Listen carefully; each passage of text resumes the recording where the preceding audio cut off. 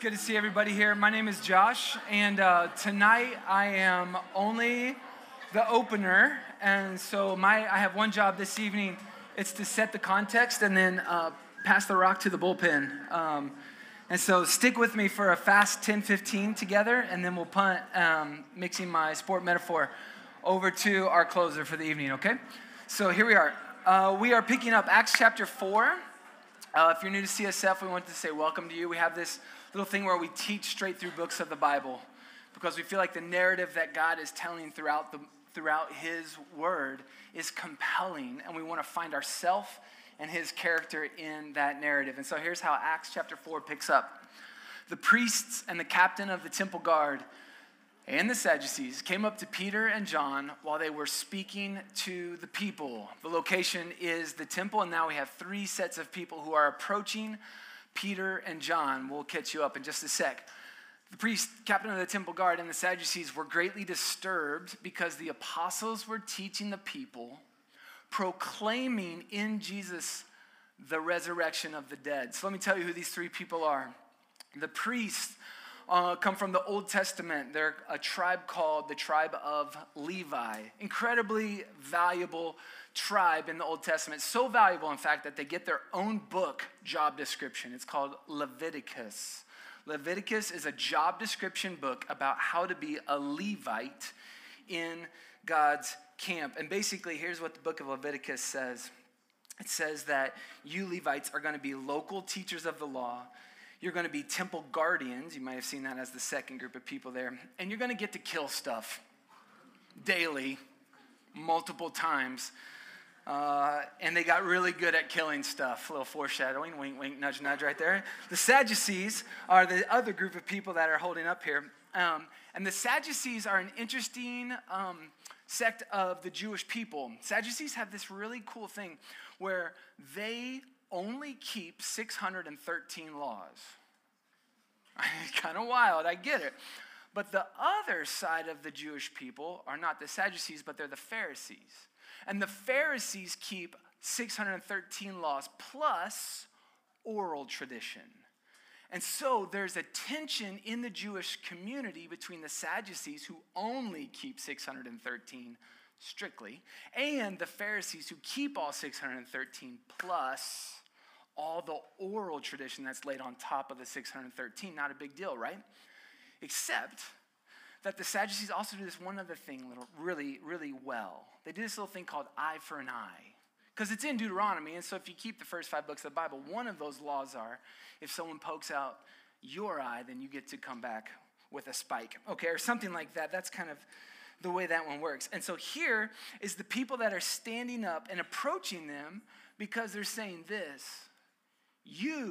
This is Peter talking to those groups of people. He's saying, you handed over Jesus to be killed, and you disowned him for Pilate, and you disowned the holy and righteous one, and to ask that a murderer be released. Now, that's against those Torah books of the Bible. You killed the author of life, but God has done this thing.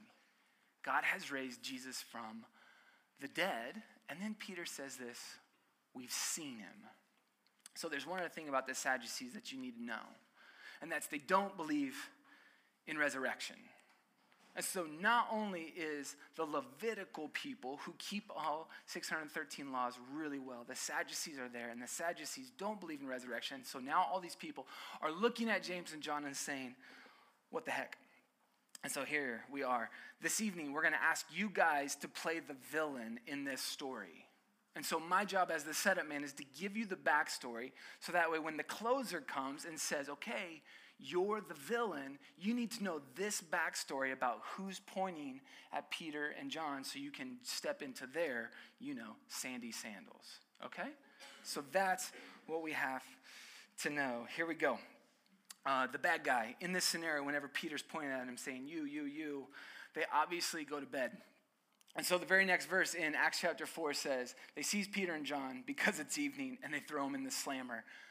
But many who had heard the message of Peter and John believed, and so the number of men who believed grew to about 5,000. Interesting little caveat for all you Bible geeks who've been paying attention from Acts chapter 1 with us. We started with 120 believers who gathered together in the upper room to wait for the promised gift that Jesus had talked about, 120.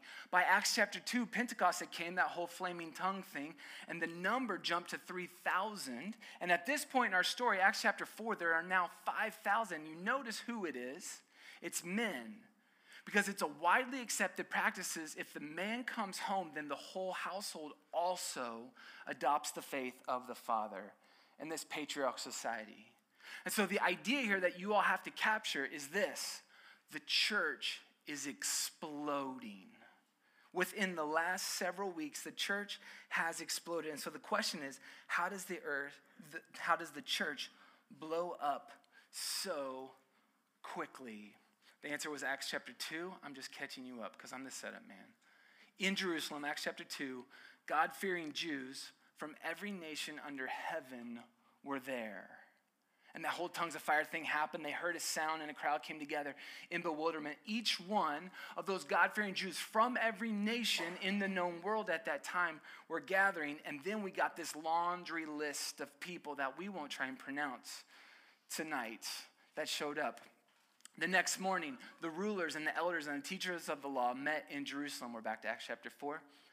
Annas the high priest is there, and so is Caiaphas, John, Alexander, and other members of the high priest family. Now, this is kind of interesting because remember I said that the Old Testament Levites were a pretty important crowd of people.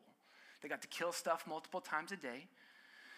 And they passed down the role of how to be a priest in the temple of God generationally.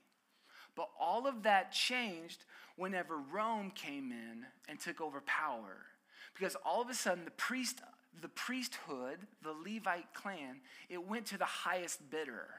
And so what you see here, the reason that we're dropping names, specifically Annas and Caiaphas, those are the two power players in all of Jerusalem. So Peter is standing up in front of the people who are really good at killing, and not only the tribe of people who are good at it, but the ones who are politically the most powerful, and he is standing in front of the two top dogs. And this is what they say. Peter and John are brought before them, and they began to be questioned. By what power or by what name do you do this? Basically, this question is saying, how are you doing the thing that we cannot deny you have done?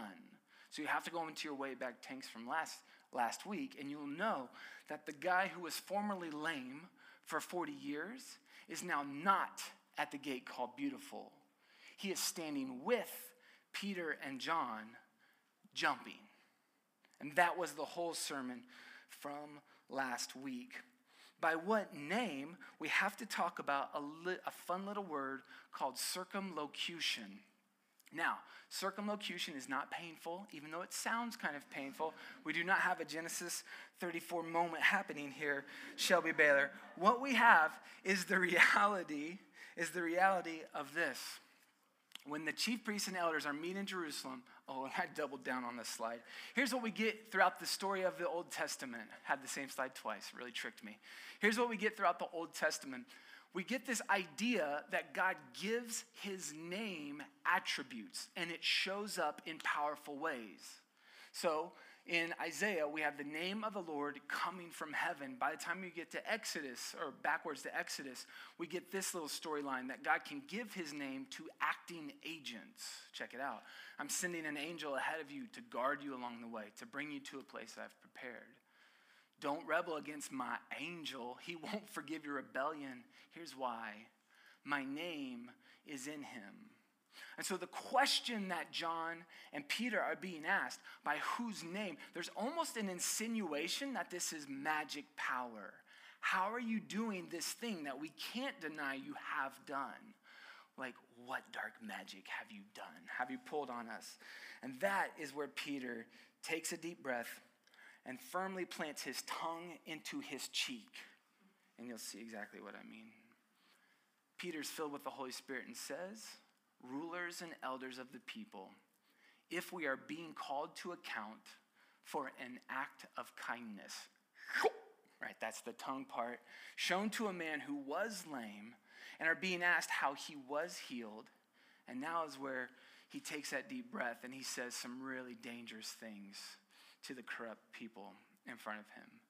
Know this, you and all people of Israel, it is by the name of Jesus Christ of Nazareth, whom you crucified, but God raised from the dead, that this man stands before you healed.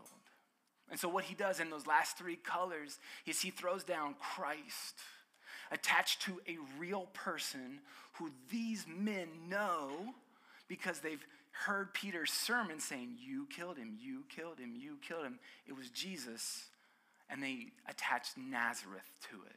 So it's a real man who you killed but has an attached understanding, the Messiah. So this is our slides from last week. We said, what does the man who is lame get? He gets the name of Jesus Christ of Nazareth. The name Christ is the person and the character of Jesus in that moment. But then we fast forwarded that by the end of the sermon. We said this: when Peter looks out at the people listening to him, that's you listening to me, now all of a sudden Peter says, and now you are witnesses to what you have seen and heard here in the story. And now all of a sudden, when we say the name Jesus Christ, we're talking about this same theological throwdown, but it's where you are to take on the person and the character of Christ in the way that you move through your world. That was your role, and that is what Peter is doing here. Circumlocution is a name theology, where in the Old Testament story, we don't always say Elohim, Yahweh, God, the Lord. We say the name. And that is Peter's answer to the corrupt who are looking at him and saying, by what dark magic have you done this? And Peter puts a stake in the ground and he makes this claim. Jesus is the stone the builders have rejected, that is now the cornerstone. It's a reference from Psalm 118. Jesus himself uses Psalm 118 about himself 4 different times in the gospel, and Peter's claiming that again and putting it in front of the rulers. Salvation is found in no one else. There's no other name under heaven given to mankind by which we must be saved. And all of a sudden we get this tension point, right? Where our Western ears hear there's one way to know God. And we get this tension point in us about the restrictiveness of the name of Jesus. And there's this idea right here that's really beautiful. It's the story of the stone throughout the whole narrative of Scripture. There's one thing that I've been so proud of, to have different teachers, young teachers, come up and stand with me. The people who I say yes to and I hand my microphone to talk to you guys are people who are growing in the narrative arc of the Bible, their own understanding. And what I'm watching happen is young students start to put down these mega pieces of Scripture into their lives, and they're starting to stand on it, and they fall off of it from time to time. I fall off of my theological understanding from time to time, but I always come back to this person of Jesus and his calling of my life to move into the world around me, standing on the foundation. And so whenever Peter throws out this stone, he's telling a giant story, which is God is our foundation, and this anticipation of a Messiah coming, of Jesus Christ, not his last name, coming. Someone who will have the person and the character of all that God's kingdom embodies, that we are to learn how to stand on strong. And then he says this: salvation is found nowhere else. Salvation sounds like a tough word, but it's an incredibly hope and helpful word for you and I. Salvation is a hope-filled word, because what salvation means is it's a way that humanity is restored to relationship with God. And Christ is the cornerstone. He is the one we must build everything off of, find our foundation on, so we can make our way back to the family of God. And the crazy part of salvation, whenever we hear the narratives of Scripture told over and over and over, is that God is willing to give us that foundation again, that fast. And so to slip off of it is not to shame. It's the chance to see, because the alternative to standing on the stone is the stone becomes a stumbling block, in which as you're walking on your own, and you begin to break. And that is the story that you will find as you read Scripture for yourself. Either you're building on the cornerstone, or it is breaking you. And so when you hear the restrictive word of Christianity, don't hear solitary and small. Hear huge and foundational and invitational and hope and help for you to build your life on. And that's the knowledge that Peter drops on the bad guys. So with that, please give a welcome to your favorite 4-year-old demonic little boy, Jack Stanley. I'm really thankful for the opportunity to get to speak with you guys tonight. This story Josh and I were going through for the past couple of weeks is trying to pull out the nuance and figuring out what message we want to talk about. And as we're doing that, I can't help but notice these elements that we see in this story. Oh, it's still up there. The elements we see in this story in Acts 4, they remind me of a story we've already read before. We see the Sanhedrin, we see Peter, and we see a trial. And the answer there is like in Luke 22. There's a similar story with all these elements. And for us that don't know, or we've forgotten, Luke 22 is a story where Jesus has just been arrested by the Sanhedrin, by the Jewish leaders of the day, and he's on trial for crimes he's committed.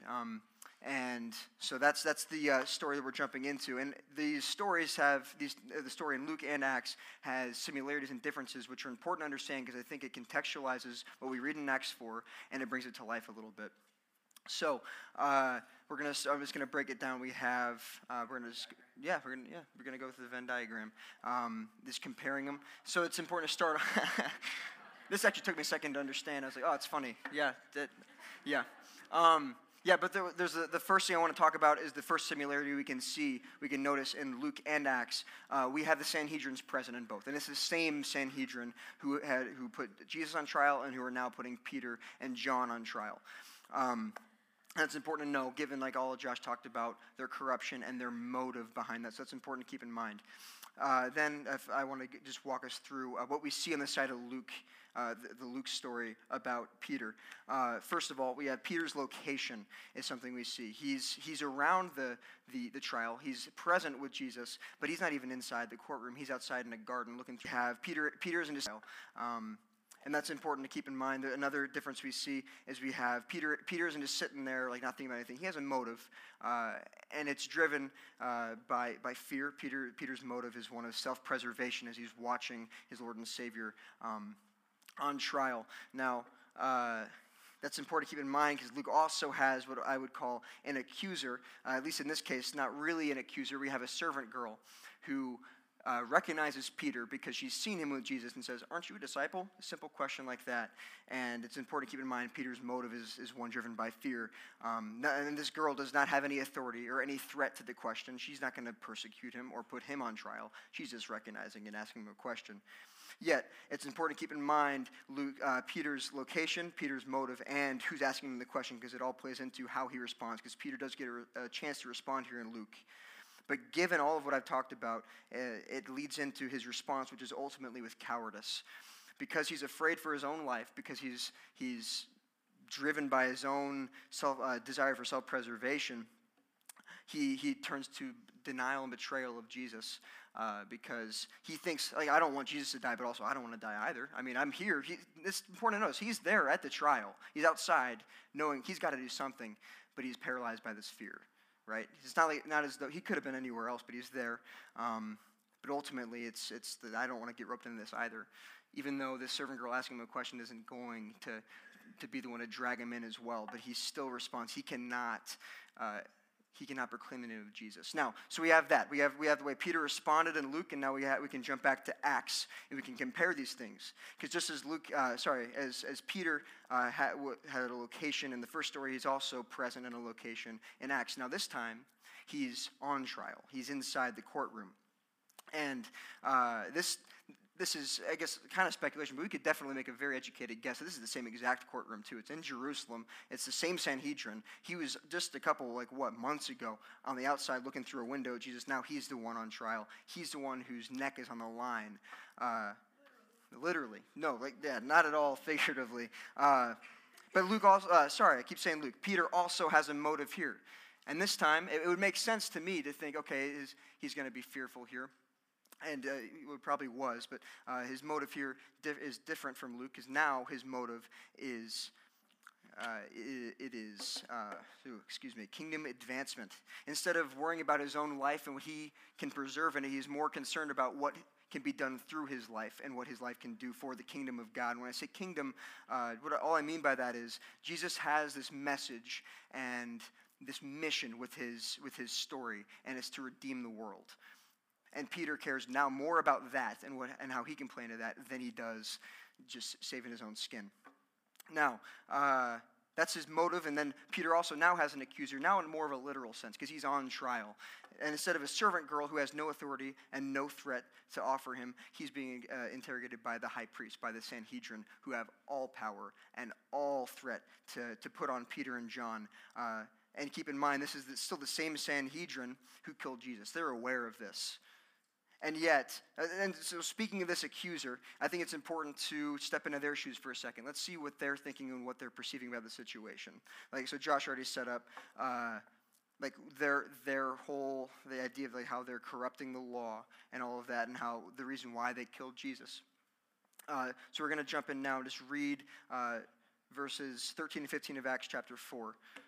So it says, now notice that when they say they, most of the time they're referring to Sanhedrin. When they saw the courage of Peter and John and realized that they were unschooled, ordinary men, they were astonished, and they took note that these men had been with Jesus. But since they could see the man who had been healed standing there with them, that's the lame man who's now leaping, praising the name of Jesus, just like Peter and John, there was nothing they could say, so they ordered them to withdraw from the Sanhedrin and then conferred together.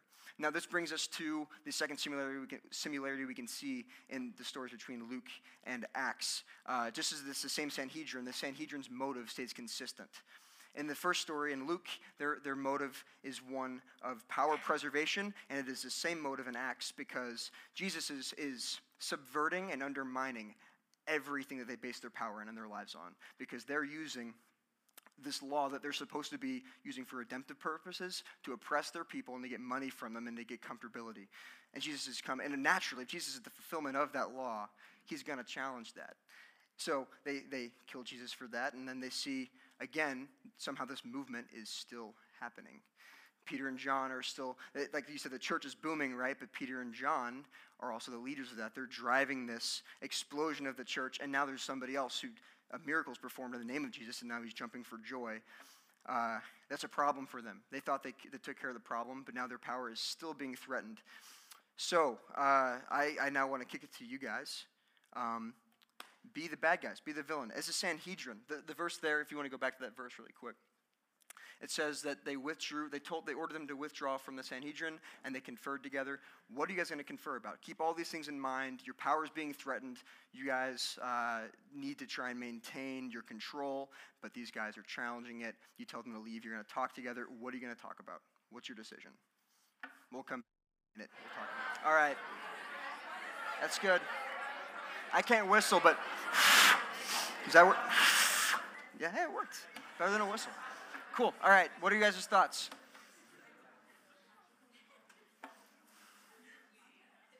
Haley. I've been figuring out how to stop this movement from continuing. Yeah. It's a threat to you. You gotta squash it, right? Like. How do we kill this guy without getting the people against us? Yes. Yeah. That's you touched on something that they allude to later on there. Yeah. That's great. She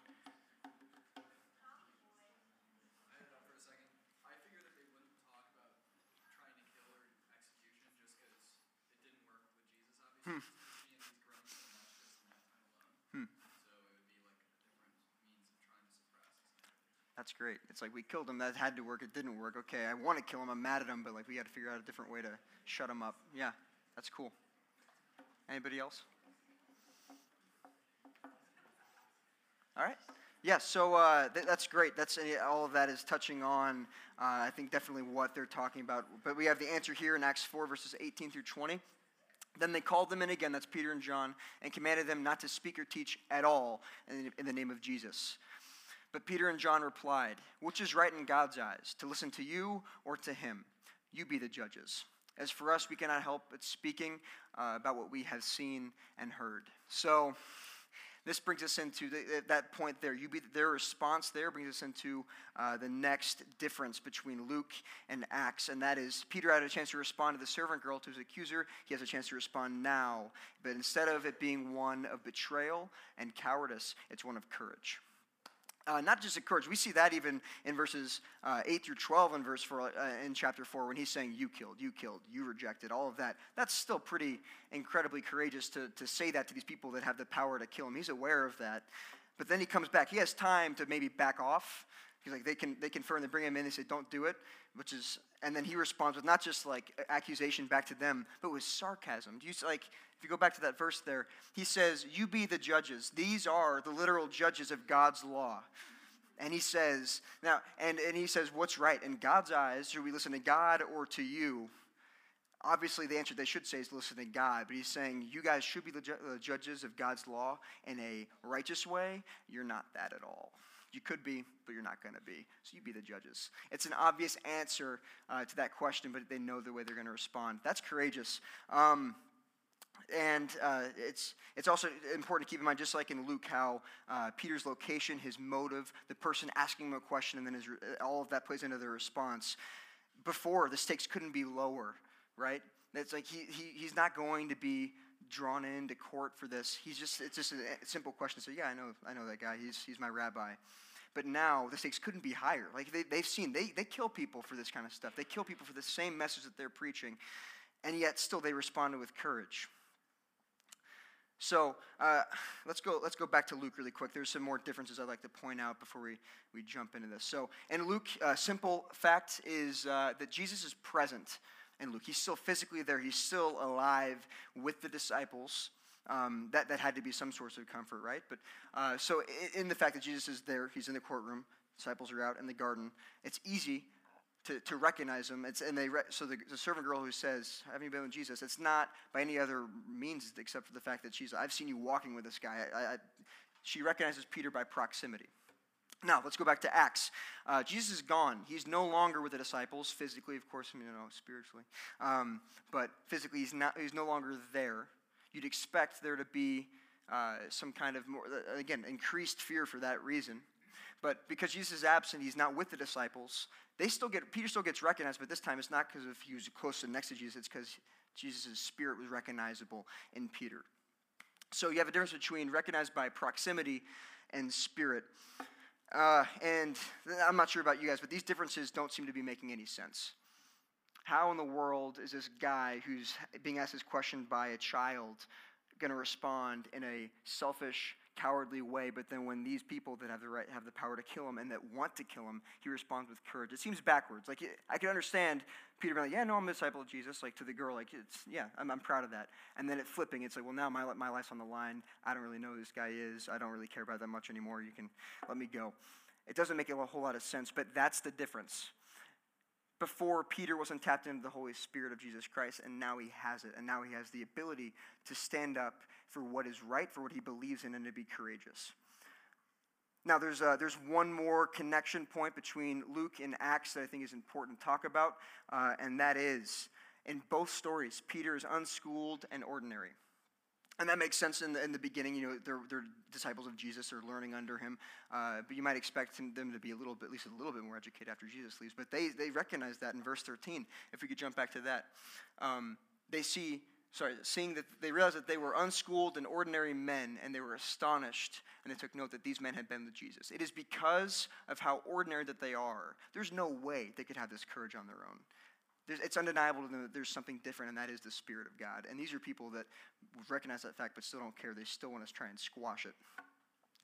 And guys, that's us. That's me, and that's you. Like, we're unschooled and ordinary. We're not professors we're not rabbis in the law of God. We don't know these things as nearly to the extent that Peter and John would have, and they were still unschooled and ordinary. And even if we were highly educated in these things, how much different is God's intelligence and his knowledge compared to ours?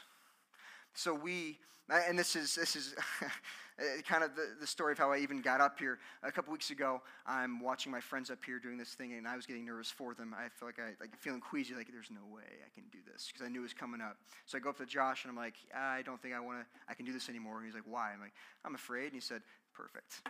That's why. Because the point isn't me. If I get up here and I try to tell a message based on my education or my knowledge, it's not going to be worth listening to. But if it's the Holy Spirit trying to share something through me, that's the difference.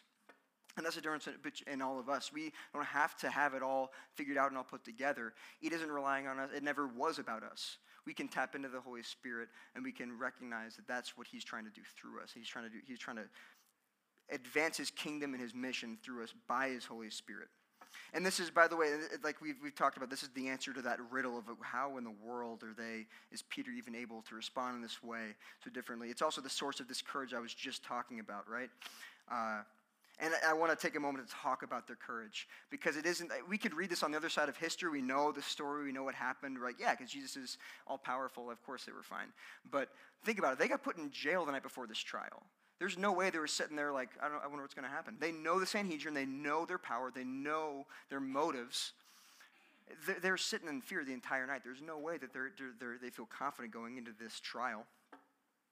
And I would even imagine that Peter's remembering the way he got out of it last time. Yeah, sure, he felt ashamed, but at least he's alive. I'm sure he felt the temptation, even in the trial, in the prison the night before, and then also when he's in front of the Sanhedrin, like, you could definitely back down right now to say, you know what, I don't know this Jesus. I don't know what I was talking about before. I was drunk or something, right? Like Pentecost. That's... And he had the opportunity, too, when they go into the conferral. It's like, you know what, we were pretty extreme there, John. How about we just cool it for a bit? I still want to be able to live after this. But they go back and they're like, who be the judges? It's like it's smug almost. Like, who has the courage to do that? So I don't imagine them leaving the Sanhedrin after they let them go, after threatening them some more. I don't imagine them walking out like mic drop, excited. Like they see all the believers and are like, yeah, you guys are awesome. You guys embarrassed them in there. You know, I don't see that at all. I see them walking out, the door slamming behind them, their knees shaking. They have to hold each other up so they don't fall over because they're so amazed and afraid of what just happened. It's not a moment of victory. It is a moment of victory. It's not a moment of just expected high emotion. It's one of unbelievable, shocking, knee-shaking moment. And here's a spoiler alert, too. So they had courage in this moment. They had to ask for it. But they had to ask for it again later on. So we see later in verses 29 and 30 of chapter 4, now, Lord, consider these threats, which they were just threatened with again, and enable your servants to speak your word with great boldness. Stretch out your hand to heal and perform signs and wonders through the name of your holy servant Jesus. Back to that whole idea of, like, we're doing this in the name of Jesus. We're not going to be ashamed of that. We're going to keep doing it. It isn't as though they left that trial, like, now, okay, I was afraid then, but now I got the confidence to keep doing this again and again and again. They're still afraid. They need that. They need to ask for this boldness again and again. And I want to connect this to the idea that Josh was talking about back when we talked about Pentecost, that when the Holy Spirit fills us, when we ask the Holy Spirit to inhabit us and to give us what we need to advance his kingdom, it is not like a one-time thing. Oh, I filled with the Holy Spirit, I'm good to go forever. It's a continual, daily thing to know I need the Holy Spirit in my life right now because I am not enough on my own. I cannot do these things on my own, but you can do it through me. So just as much as that is true with the Holy Spirit, the courage that only comes from the Holy Spirit, that's got to be true as well. So I don't just have courage one time and for always. I have to come back and keep asking the Lord to fill me with his courage. There's so many things that we can be involved in on this campus. We're preparing for a career. We might be involved in other organizations, sororities, fraternities, and these are all good things. And we can often get overwhelmed and think, I don't know if I can handle all this commitment. But we forget the fact that the one who has blessed us in the first place with these opportunities to be in this ministry, to be pouring into others, is also the sustainer of those blessings too. And he's the one that gives us the courage and whatever we need, the wisdom, the strength to keep on fulfilling his purpose for our lives. And we get to tap into that. So That's the great thing, is that this courage, this Holy Spirit is something that we can pray for in any situation. Not only that, God wants to give it to us in any situation. We just got to ask. So on that note, I'm going to pray. I'm going to close this out. We're going to end in worship. But if you guys need prayer, because of something God laid on your heart from tonight, or whether it's something that's been going on in your background, your backstory before you've walked in here, we'll have people in the foyer who would love to pray for you and walk you through this. Because guys, this is how we are filled with the Holy Spirit. We don't do these things on our own. It is by prayer and it is by the Holy Spirit alone that we're able to redeem the world the way that God has intended it to be. All right. Dear God, thank you so much for this ministry, the opportunity that we have to be here on this campus, the opportunity we have to be a difference maker for your kingdom, not because of anything we could do, but because we know that it is your Holy Spirit that enables us to do all things, God, all these good things that you have blessed us with. I pray now, God, that those of us here tonight, if we are needing courage, if we're needing your Holy Spirit, God, that we would trust in the fact that you want to offer it to us. And not only that, God, we can confidently expect when we pray that you will be faithful with your promise. You will fill us with your courage. God, I pray that the rest of the night we glorify you in all that we say and do, and that we leave this place examples of you, that people might see us, our unschooled, ordinary lives, and see that there's something different there, and it's you. I pray that they'd see that, and we glorify you based on our deeds. It's your name that I pray, Father, all these things. Amen.